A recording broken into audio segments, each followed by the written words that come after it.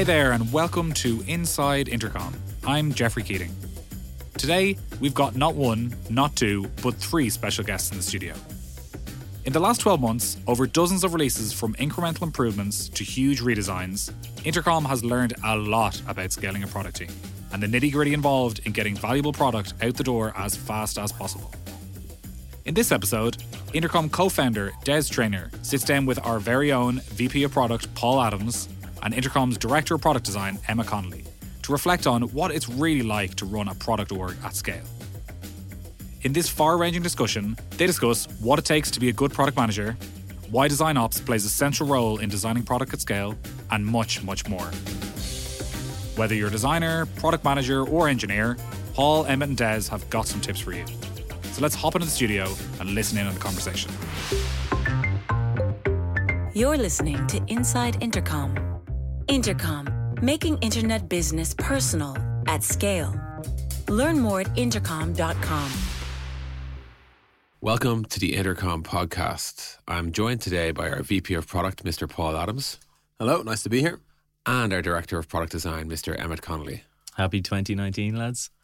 So, we're going to look back on last year and we're going to talk specifically about running product org at the scale that we're at today in the hopes that our listeners can learn something from this. That's not to say that we have all the answers, but we certainly have a good list of questions at this point. The R&D org, how big are we today, Paul? In total, we're like over 200. And what's the breakdown there, Emmet? How many designers do we have? 20 product designers and content designers. Right, okay. I presume it's mostly product designers. Yeah, okay. 3 content designers, yeah. And then, so that would mean, how big is the product org? Like, if you add in all the PMs and all that, like, how does it break down, Paul? Yeah, so we basically have product and engineering. Mm-hmm. Like, you know, we call it R&D, like you said, but it's a product and engineering org.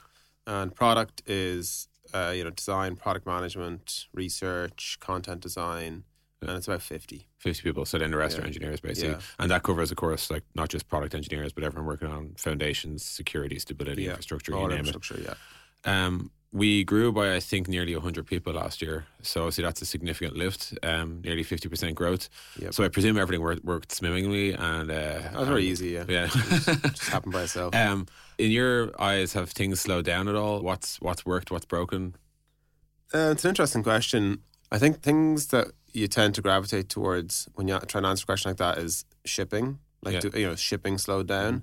Because I think in some cases we have slowed down and it's actually been good. Like, being more thoughtful about different things and being more deliberate. But shipping hasn't slowed. In fact, I think it's increased in pace. Like even when you take into account all the additional people we have, which is actually something that we're, I think, pretty proud of. You know, it's always been a thing that Intercom has held near and dear is our ability to ship. And the thing that I've always kind of reacted against over the years is like inefficiency. Yeah. So I think this kind of obsession with efficiency and not being wasteful, which kind of come from the startup days when we were like really being wasteful was kind of death. I remember you were probably, without commenting too much on your former employers, somewhat scarred by previous teams where there was inefficiency or where projects did get canned or whatever. Absolutely. Yeah. Without mentioning specific logos, whether they begin with F or G. Yeah, companies begin with G. Most of my career pre-Intercom, I worked on things that never shipped. Wow. I worked on products for over a year that were then cancelled. Wow. And so when that happens to you a lot, you get burned and you have deep scars that probably remain for life. I'm sure Emma's got a few of those. So I think we've always had this obsession and it's continued to this day. And so this year has been really good on that front. You know, we've managed to ship a phenomenal amount of things to our level and quality. And I think it's this obsession with process and scalable process and efficiency and just being able to have something that people can understand that works, that's very customer centered, which means, two things. New people can join the company and kind of like slot right in. Right. They kind of know what to do pretty soon. And so they're like shipping code, if they're an engineer, very fast. And also things that have a very low risk of failing. Right. We think a lot about what we build and a lot of time on research and problem identification and prioritization so that the things we do end up building are solving problems our customers actually have. Right. Not like hypothetical things we're guessing. I have to push in this. Like, has it all been one-way traffic? One doesn't simply grow by nearly 50% and not have a few, like, for lack of a better word, fuck-ups along the way. Like, has anything come to mind? Is it too confidential to talk about, or? It's different ways to think about that. One thing is something we've kind of talked about internally this year, which is also like a topic that's been talked about externally, is the difference between output and outcome. Right. So, we say things like, we've shipped so many things this year, I actually don't know how many things we've shipped. I think it's like over 140. Yeah. That's like user-facing changes, to be clear, not just rolls off. Yeah, like when we ship code every day. Like, I don't know, we ship code 100 times a day or something like that. But 140 user-facing changes.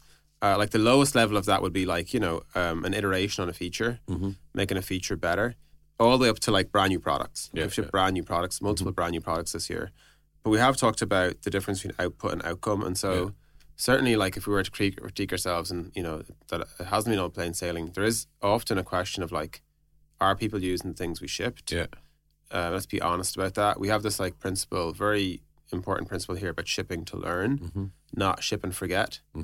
And, it's been a challenge to hold ourselves accountable to that. Yeah. Because of the pace at which we work. Right. So, kind of the 140 features or user-facing changes means 140 post-mortems and in theory 140 new roadmaps for all these things that we've just unearthed into the wild. So, I can sort of see that. Emma, what about scaling a design org? Your product design has also grown substantially to match all of this. What have been like the interesting sort of choke points, or what have been the things that worked, the invariants, etc.? Yeah, as you were talking there, Paul, I was thinking about a chat I had recently with someone at another company, well-respected design team in another company. Was it Google? It wasn't Google. Okay. I said well-respected. That's a joke to all my old friends. But the situation that this other person described to me was a team that was given huge latitude to invent what they want to work on. Yeah. And they would, come in and drive their own projects for 6 months only to have it basically shit canned, a week before it was ready to launch by the CEO. And what that eventually leads to is like a high degree of turnover, because that really only needs to happen to you a couple of times for you to hit the point where you've been in your job a year and not shipped a single thing. And to your point of like what the outcome is nil in that case. So our approach is, as Paul was describing, like there's not a lot of fat, I think it's fair to say, on the work that we do. And so a lot of the stuff within an environment like that has kind of been operational. We've got a lot, we've had a lot to focus on quality and product strategy and all that kind of stuff. But really the scaling challenges have been around some of the operational stuff. So we really went quite heavy into design ops, which is like a bit of a buzzword, I suppose, but often it's about taking those buzzwords and going, well, what does it mean for our company, not just in general and at the scale that we're at? And so for us in 2018, design ops was really about, I really think about it as by the way, sorry, to define design ops, it's really just a process by which you improve the operations of how you do things, basic things like design crits and design process and so on. And so it's a structure whereby the people and the teams can bubble up the problems that they're hitting on a daily basis. And then we really treat our process like a product that we iterate on constantly. And so we get to use our designer brains, I guess, not just to iterate on the product we're building, but how we do it. Okay, sure. Can you give, just to bring that, like, I feel like amongst our listeners, there's going to be a lot of people who are like fighting for budget for design ops and being told they don't know what the hell this is. A conversation me and you have probably had multiple times. Can you give me, and I really am asking this in a professional capacity, can you give me an example of a tangible output from having design ops, like that people could, look to expect and be rewarded for? So it's a tough one. Design systems it falls into the same camp in that, like, it's hard to point directly to the value that it creates, especially a dollar value that it creates. Also, as you scale, a lot of the way you orient your team is towards like demonstrating some kind of value for the work that you do and justifying where you spend your energy. The things like design ops and design systems are a bit trickier because they are really successful if you have the absence of things slowing you down. Do you know what I mean? Yeah. So I think a still hard to measure, but a signifier of these things starting to work are a lot of those annoying project resets that we used to have, or those cases where we get far into something and have to ditch a bunch of work. Yeah. Those things start to go away. Right. A lot of the stress or uncertainty that people who are actually working on projects starts to dissipate as well, because they're just better set up. Yeah. So it's really oriented around like quality and speed and an absence of those things not being there. That makes sense. Paul, did you I was want going to add something. Yeah, one of the things, kind of go back to your original question. One big difference in Intercom, at the end of 2018 versus the end of 2017, is that we now have product and engineering offices, substantial ones, in Dublin, where we've always been based, but now also in London and in San Francisco. So we have 3, which is now this global team. And so Emmett and I and other leaders have had to really think about how do we continue to ship and grow and be successful in a world where you have people who are not even on the same time zone as you. They're asleep when you're awake and vice versa. And operations, design ops, is really cool in 2018. Yeah. As is research ops and just product management ops is probably coming next year. Yeah. PM ops is coming soon. Yeah. VP product ops. Yeah, I can't wait for that. It's great. And so when you think about that, operations is actually, I think, the thing we've always been a little bit obsessed about, although never really called it by the cool way. Just, program management falls into this category too, which we talked about, I think, this time last year, about how program management had really changed Intercom for the better in this regard. And we've continued to invest in that too. So this whole idea of operations, properly understood, I think results in a world in which people are way less frustrated with like Emmet said, things not shipping, course corrections, not knowing who to talk to. Maybe a year ago, people would wonder when I should be involved. Now they don't. Yeah. Same for Emmet. And you probably show up, you don't show up late in a project and throw it away, because if you needed to be involved, the process would have got you in at the right time. Exactly. That makes sense. Emma, can we go back to design systems for a second? Was this a substantial investment for us in 2018? And again, kind of help me and thus potentially our listeners think about when and how to invest in it? Well, first of all, yes, it was we ramped up investment in it. Specifically, we had always had basically a skeleton team on this where we were, going from the kind of standard pattern library set of UI components towards something more robust to get to the more robust thing, which I've written about in the past. So I kind of think of it as a full stack design system where it touches all points of your product. We now have a team that is basically fully staffed. It's got 2 designers, a PM, an eng manager, and I think 2 engineers, 3 engineers perhaps. So that's a fairly substantially staffed team. That's a good investment. As to when to get there, I don't think you can point to you must do it before you get to 20 designers. I think it's more a function of what shit is starting to break. Yeah, what's a problem sign? If you find in your org you've got 9 different implementations of roughly the same button, but they're all slightly different. That's a kind of maybe a facetious point, but is there a more general sort of?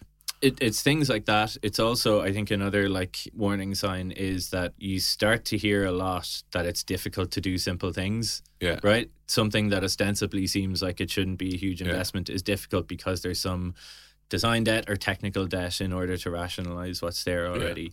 And so you realize we need to invest a bit more in having the right building blocks so that we can build product out of them. You've spoken before about the size of those building blocks as well. I think historically when pattern libraries emerged, they were much more at the very atomic component level. It was here is how our drop down looks. Whereas when I look at our pattern library these days, it's much more here's how we lay out a form. Here's how we display a user list. They're big pieces of Lego to play with. Yeah, and they're the big pieces of the Intercom product, right? Like messages and articles and customers and things like that. I think Intercom is insane. Again, design systems, kind of a trendy thing. You have to figure out what it means to you, your company. We're particularly well suited to make the most of it, given that what we're building is a suite of products, very really large software footprint, and you could build them all somewhat independently. You'd have inconsistent products. That would be a shame.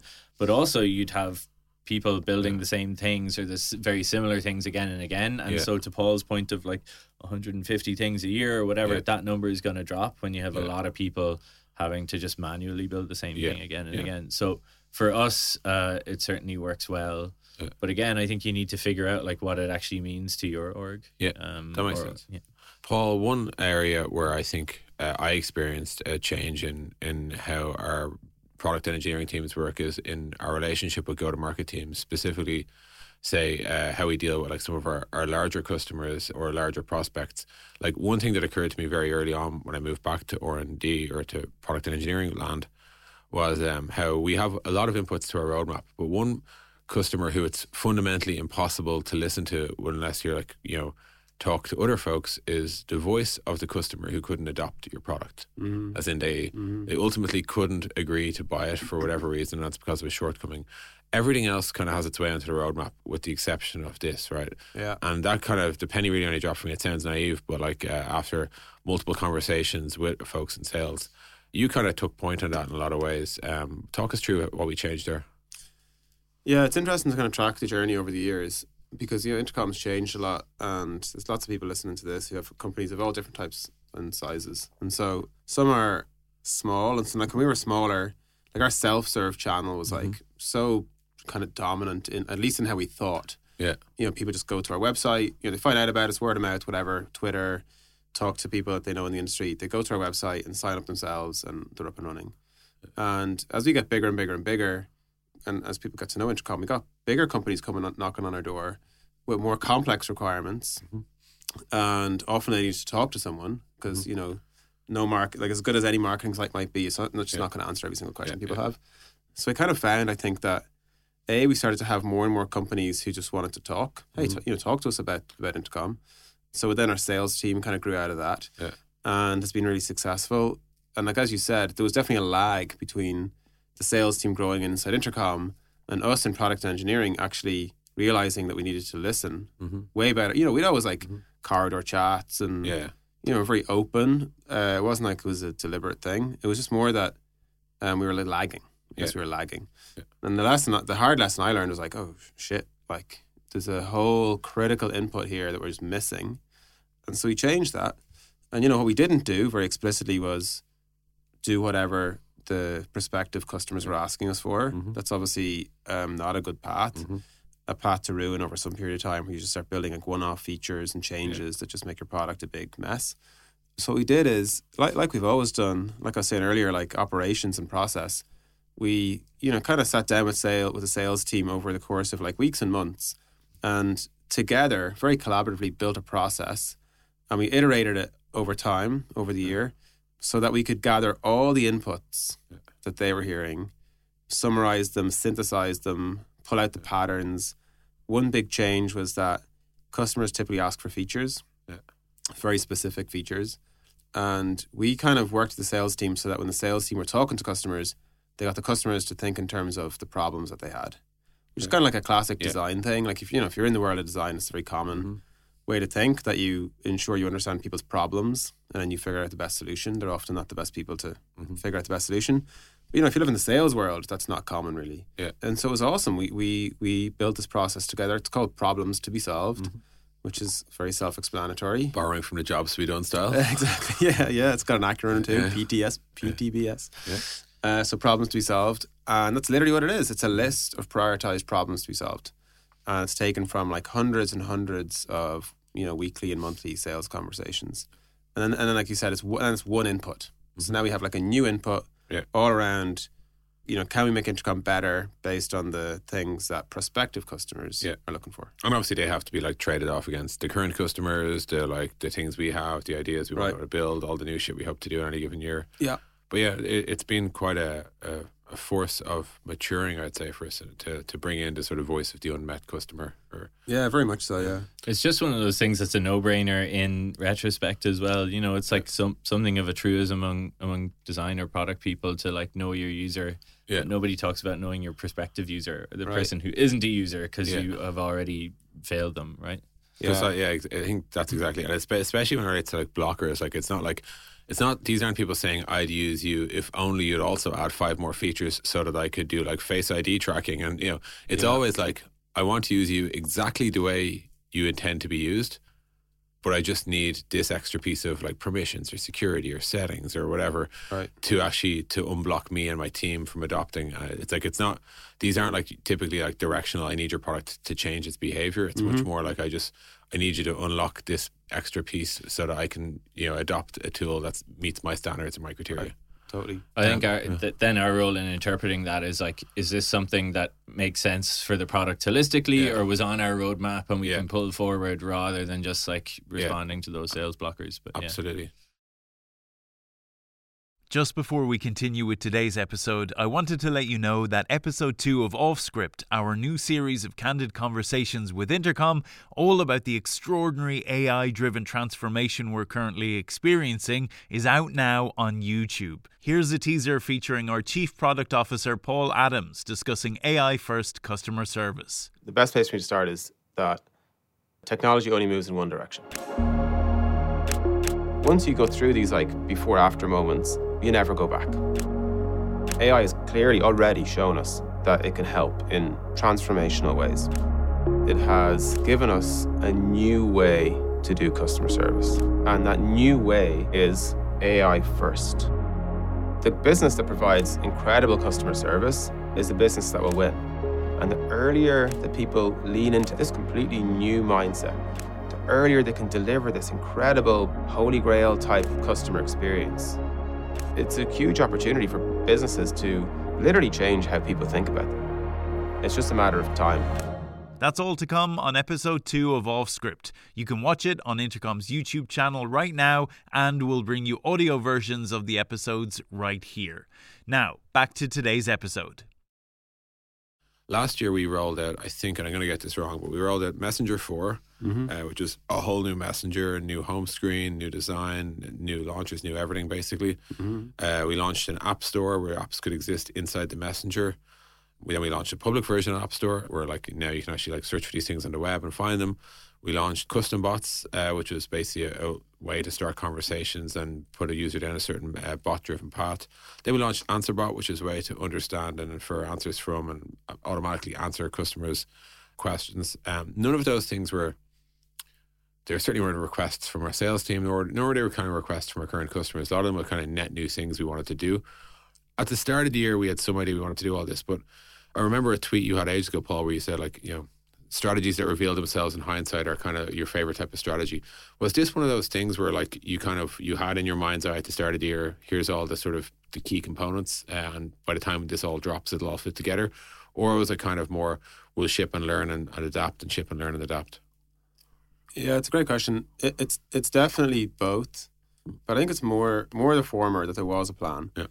So, now that you asked the question, and we were kind of joking about the Google and Facebook days earlier, It does remind me of that time in my career, which is going back a long time now, and those companies have radically changed since then. But I remember when I was at Google working on social products, and Facebook was this company, 3 miles away. Yeah. That was a big giant mystery. And every time Facebook launched something, it was individually impressive. And then you'd wait, and then a month later, something else. And they were very fast at shipping back then. A month later, something else, significant new things. And it just started adding up and adding up and adding up. And it blew my mind. It was a real kind of career moment, eye-opener for me, because I was learning what strategy even was or whatever. And I was like, wow, the sum is greater than the parts. And these are all connected. And they're unlocking. There's literally a path of unlocking here. Someone had a plan. This isn't an accident. Yeah. And every time Facebook announced another new thing that built on the prior ones, it was way harder for Google to compete. They were building up defensible moat after defensible moat. And it's never left me since then. That idea that you should design these ecosystems that are connected and the sum is greater than the parts. So for us this year, there was definitely that playing out. Yeah. We also, as I said earlier, have this value of shipping to learn. So there's some, humility in our part, knowing that we kind of have this value around being confident and yet humble in what we ship. We should be confident in our decisions, that we ran a good process, and yet humble in the fact that we just don't know. Yeah. We just don't know. It sounds like, if I was to put on my entry-level PM hat, I'm going to cry and throw my toys out of the pram and say, it sounds like you're trying to plan a roadmap up front. That sounds crazy. Is that what happened? That's called strategy. Exactly. If you want a roadmap from it, just call it strategic objectives with really specific bullet points. Yeah, exactly, yeah. But it was that is that effectively what happened? We're hey, there's big components here, and all of these are kind of happening unless we get significant alternative feedback from the market. Yeah, pretty much. One thing we talked a lot about this year, and towards the end of the year, we had an event called The Next Chapter, and Owen got on stage. He's our co-founder and CEO, and talked about our next chapter, and talked about basically our messenger, which has always been a core tenet of Intercom, and bots and apps. And so what we did this year was effectively play out that vision and strategy piece by piece. And actually, it's still early days. Like we have so much more coming that will like build on this. But it was the case that, you know, the new Messenger had this thing called the home screen. And on this home screen, you could embed apps. And so suddenly, now you have apps in the Messenger. Where the apps come from? Oh, we need to help people build them, build them ourselves, have an app store. The more we grow the app store, the more apps we'll learn from people using the apps, not using apps. We'll iterate. So the apps will get better and better. Then therefore the Messenger gets better and better. And you've got bots, and bots can live in Messenger conversations. Bots can deliver apps. So suddenly if a bot can deliver an app, which is what someone needs, like an app could be, you know, pay a bill or, you know, start a video call or whatever. The more apps there are, the more the bots can deliver the apps. And so like all these things just make each of the others better and better. So we did actually kind of play that out. And you know, we also launched Messenger 4 with no beta. And that was risky and so on. Yeah, that was, I mean, big bang launches are scary for that exact reason. Simply telling 30,000 people their favourite messenger is changing is always risky. Emmett, from a designer point of view, when Paul does this strategic road mapping of the year without telling anyone, do you like how do you? I wish that was all my idea. How do you take credit? How do you like equip the designers to like not have to redesign after we release new things? Because like it sounds like, you know, if there is some sort of grand plan, then ideally you'd design with like one eye on the bigger picture the whole time, right? Yeah, I mean, I think it's fair to say the grand plan is fair to say a couple of things. One is like it's a fairly collaborative process to come up with this at the beginning, and so it's less an idea of like taking the stone tablets down from Paul's office and presenting them to the company. People are bought in because they're involved and feeding into this stuff from the start. The other thing is like the 1 minute overview that Paul gave was probably the extent of detail that we had at the beginning, and so a ton of like what custom bots would actually look like, how the apps would work, all of that was completely unknown. And another advantage of doing this like in individual parts that add up to something greater is you get a greater sense of stability. By the time you're building that fourth piece of the puzzle, you already have the first three, and so you've got way more clarity around what a good solution is going to look like. So by the time we got to custom bots, say, we already had the home screen in the new Messenger. We had the App Store. A lot of the constituent parts were bedded down. And so it's a kind of a narrowing in process, you know, over the course of like the year. Paul, you mentioned earlier about the need to be like sort of confident yet humble, as in confident and I guess like assertive and deliberate in what we're trying to do, but humble enough to realise that you might get it wrong or you might not know the answer about certain things. I know you've said before that that's like one of the most important sort of traits in the sort of PM world, and for whatever reason over the last 5 years PMs have I think I'll say it so you don't have to like adopted maybe a type of God complex in a sense where like they think they are in some sense the center and they're kind of expected to know everything up front. What's, you know, when you're interviewing for PMs these days, what's the trait you look for? How do you like test for humility yet at the same time make sure there's enough confidence there? Yeah, it's a pretty big question. Like where I start is by talking about product management more broadly. You know, product management on one level is like an old discipline. Like, you know, I think Procter & Gamble first invented it in the 40s. But, you know, in tech these days, it's obviously like a core part of any technology company is a role of a product manager. But it's kind of exploded. And so it's still in some way, even though it's old, like relatively new. And as a result, it's not well defined. So, you know, you can go from company to company and see people doing wildly different things. Some of it looks a lot like project management. They're not actually driving forward like a vision or strategy for a product. They don't own a product. Some of it is like, you know, order taker. They're just taking orders from someone else who decides what the product is going to be, and they just execute the orders they get, and they're the product manager. In other companies, they're expected to be the CEO, like mini CEO, and there's like articles written about how PM should be a mini CEO. And so, you know, if you're like a young product manager early in your career, I'd be amazed if you're able to figure out what you're supposed to do. Like, there's so many conflicting opinions and views.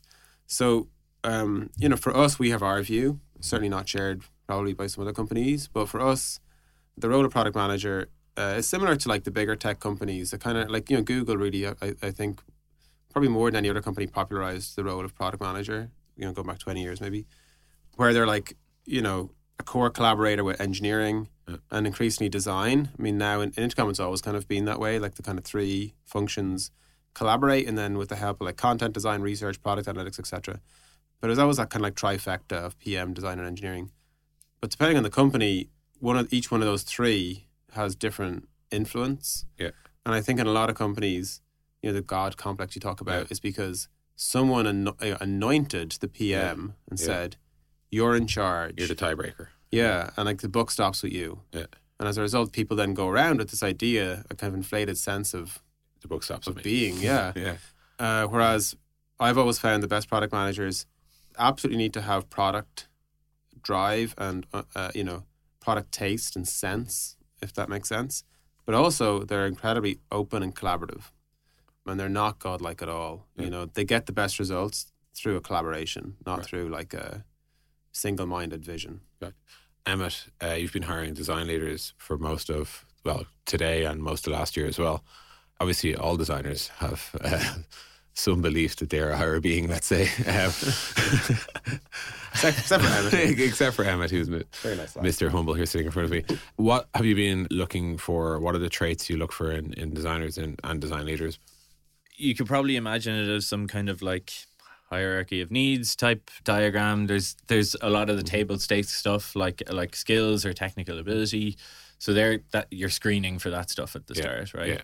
I think experience counts for a lot. There's a lot that is involved in the actual work that we do that really you need to learn in some form of like real life scenario. And then beyond that, there's probably some stuff around values, alignment with our values as well, someone being a fit or an add to our culture rather than just fitting into it and so on. Then like there's no hard and fast thing, because I think you need to think about the shape of your team overall and what perhaps your gaps are. Otherwise, you're just consistently hiring for the same type of person, and you'll end up with a team that, where everyone shares the same maybe gaps, right, as well as strengths. And so it might change. A lot of the time you're thinking about filling the gaps, you think about the team holistically in terms of seniority. You don't want to be too top or bottom heavy in terms of that experience as well. And, specialization as we scale is a thing. As I said, we have content designers coming in now as well. So it's a range of things and it varies. Right. So it's kind of like a blend across. It's a blend of the stuff. Again, imagine it as a pyramid. The stuff at the bottom of the pyramid is fairly stable. And then towards the top, I think it depends on the situation and where you're at as a team or what specifically you're hiring for. Gotcha. Okay, last question is one that I think both of you would have some familiarity with. Paul, you gave a talk at last year's UX London called The End of Navel Gazing, where you basically said that, like, I think at the time you were speaking to UX designers, but I think you possibly take it maybe one step broader and say designers, or say designers and product managers. Roughly, it was that some of these roles spend far too long trying to figure out their place in the organisation and why won't everyone listen to me and where's my proverbial seat at the table, etc. Where did that come from? What motivated you to write that talk? It definitely is applicable. I think it was one huge subtweet aimed at me, I think. Is that it? It was okay. The biggest subtweet I'm glad I've we ever seen. It was aimed at on stage in front of hundreds of people. It was aimed at anyone who listened. It's definitely applicable outside UX and design. I actually gave a version of the talk to kind of test out the material a little bit. Mind the Product, which is a PM conference, Yeah. And so, like what I said, I'll try and like encapsulate a very long talk, a 30-minute talk in a minute, but where it came from was something that's been building for years, kind of years inside me. Some kind of like level of discomfort that the UX industry, and you can wrap it whenever, product design, whatever. We're feeling like disconnected or disempowered or, and complaining. There's a lot of complaining on Twitter. And a lot of why won't they victim. listen to me? We're so smart type stuff. Yeah, where's my seat at the table? Oh, I got a seat at the table. Oh, this is a crap table. Where is there a better table around here? So I didn't turn up at the table anymore. I'm not facing all you all at the table. I'm going to turn my back on it. I don't like what you're all saying. And so that was kind of like the tipping point for me of like, okay, I think I should just try and write this talk and get out and make the point heard. And so the kind of lesson in it all was that the UX industry tends to say they're the voice of the user. Yeah. That's the kind of like, stick you get beaten with. Like, we are the voice of the customer. Yeah. How can you in sales, or how could you in marketing, or how can you, the CEO, or whatever, pretend to know anything? You're not the customer. Yeah, I'm spoken the to the user, and they presented this wireframe to me. And it's a stick people they beat people with.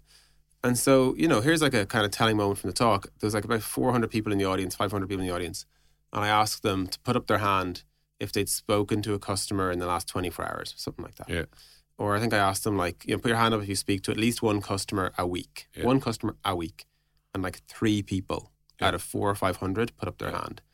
And that's the voice of the user, isn't it? And I said, well, guess what? Your sales team talk to 10 customers a day, at least. Your support team talk to 40 people a day.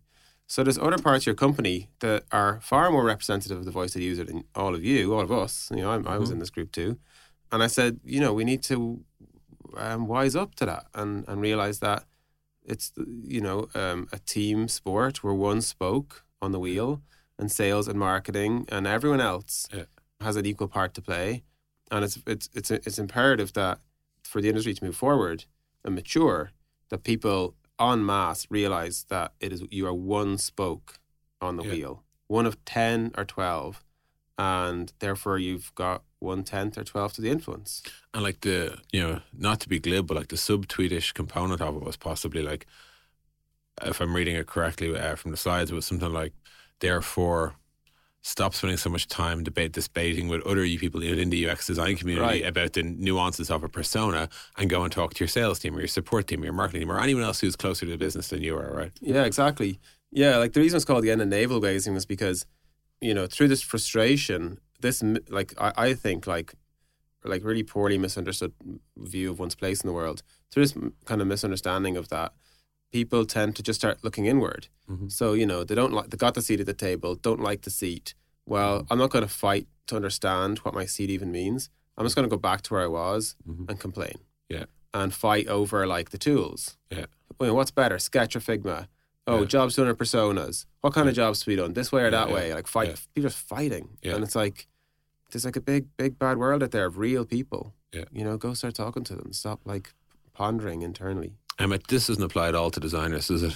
No, not personal company excluded anyway. I think designers should have a throne at the table.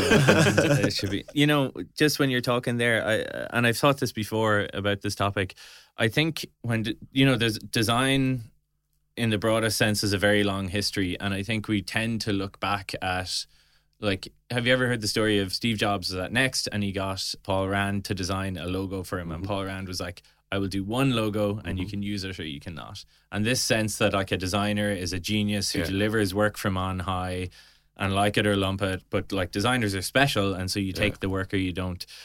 That's just a different job, like, to compare to the type of work that we're doing, which is like so collaborative within a complicated organization that has so many required inputs that no one person could ever, handle on their own. And so I think it's really the reason that it's this ongoing point of conversation for some people perhaps is that it triggers this existential crisis because they thought they were one thing, and then they do get the opportunity to have the seat at the table, but then what's being asked of them is completely different to what they thought they were. Yeah, I thought I was a designer and I was supposed to be, and this is not helped, by the way, by the fact that you look across the industry at all these other teams and you see like just the output that they created, not all of the messy stuff that was happening, the rest of the iceberg below the surface that got them there. And so you tend to valorize things like the output and one single delivery because that's the reference points that you had going in. And maybe that goes back to what I was saying, which is like experience really counts for a lot here, where you get some of those lessons under your belt and you realize, wow, I need to do more than just like, it's more than just headphones on, sitting at my desk, delivering design work. Yeah, it's extremely collaborative. Sure. Okay, I think we best leave it there. Thank you both so much for your time. That was 2018 and running Intercom at the scale we're at now. Join us next time, we're going to talk about 2019 and all the crazy shit that's coming. You've been listening to the Inside Intercom podcast. For more episodes, visit soundcloud.com/intercom. If you'd like to subscribe, search for Inside Intercom in iTunes or Stitcher. And for even more great content, check out blog.intercom.com.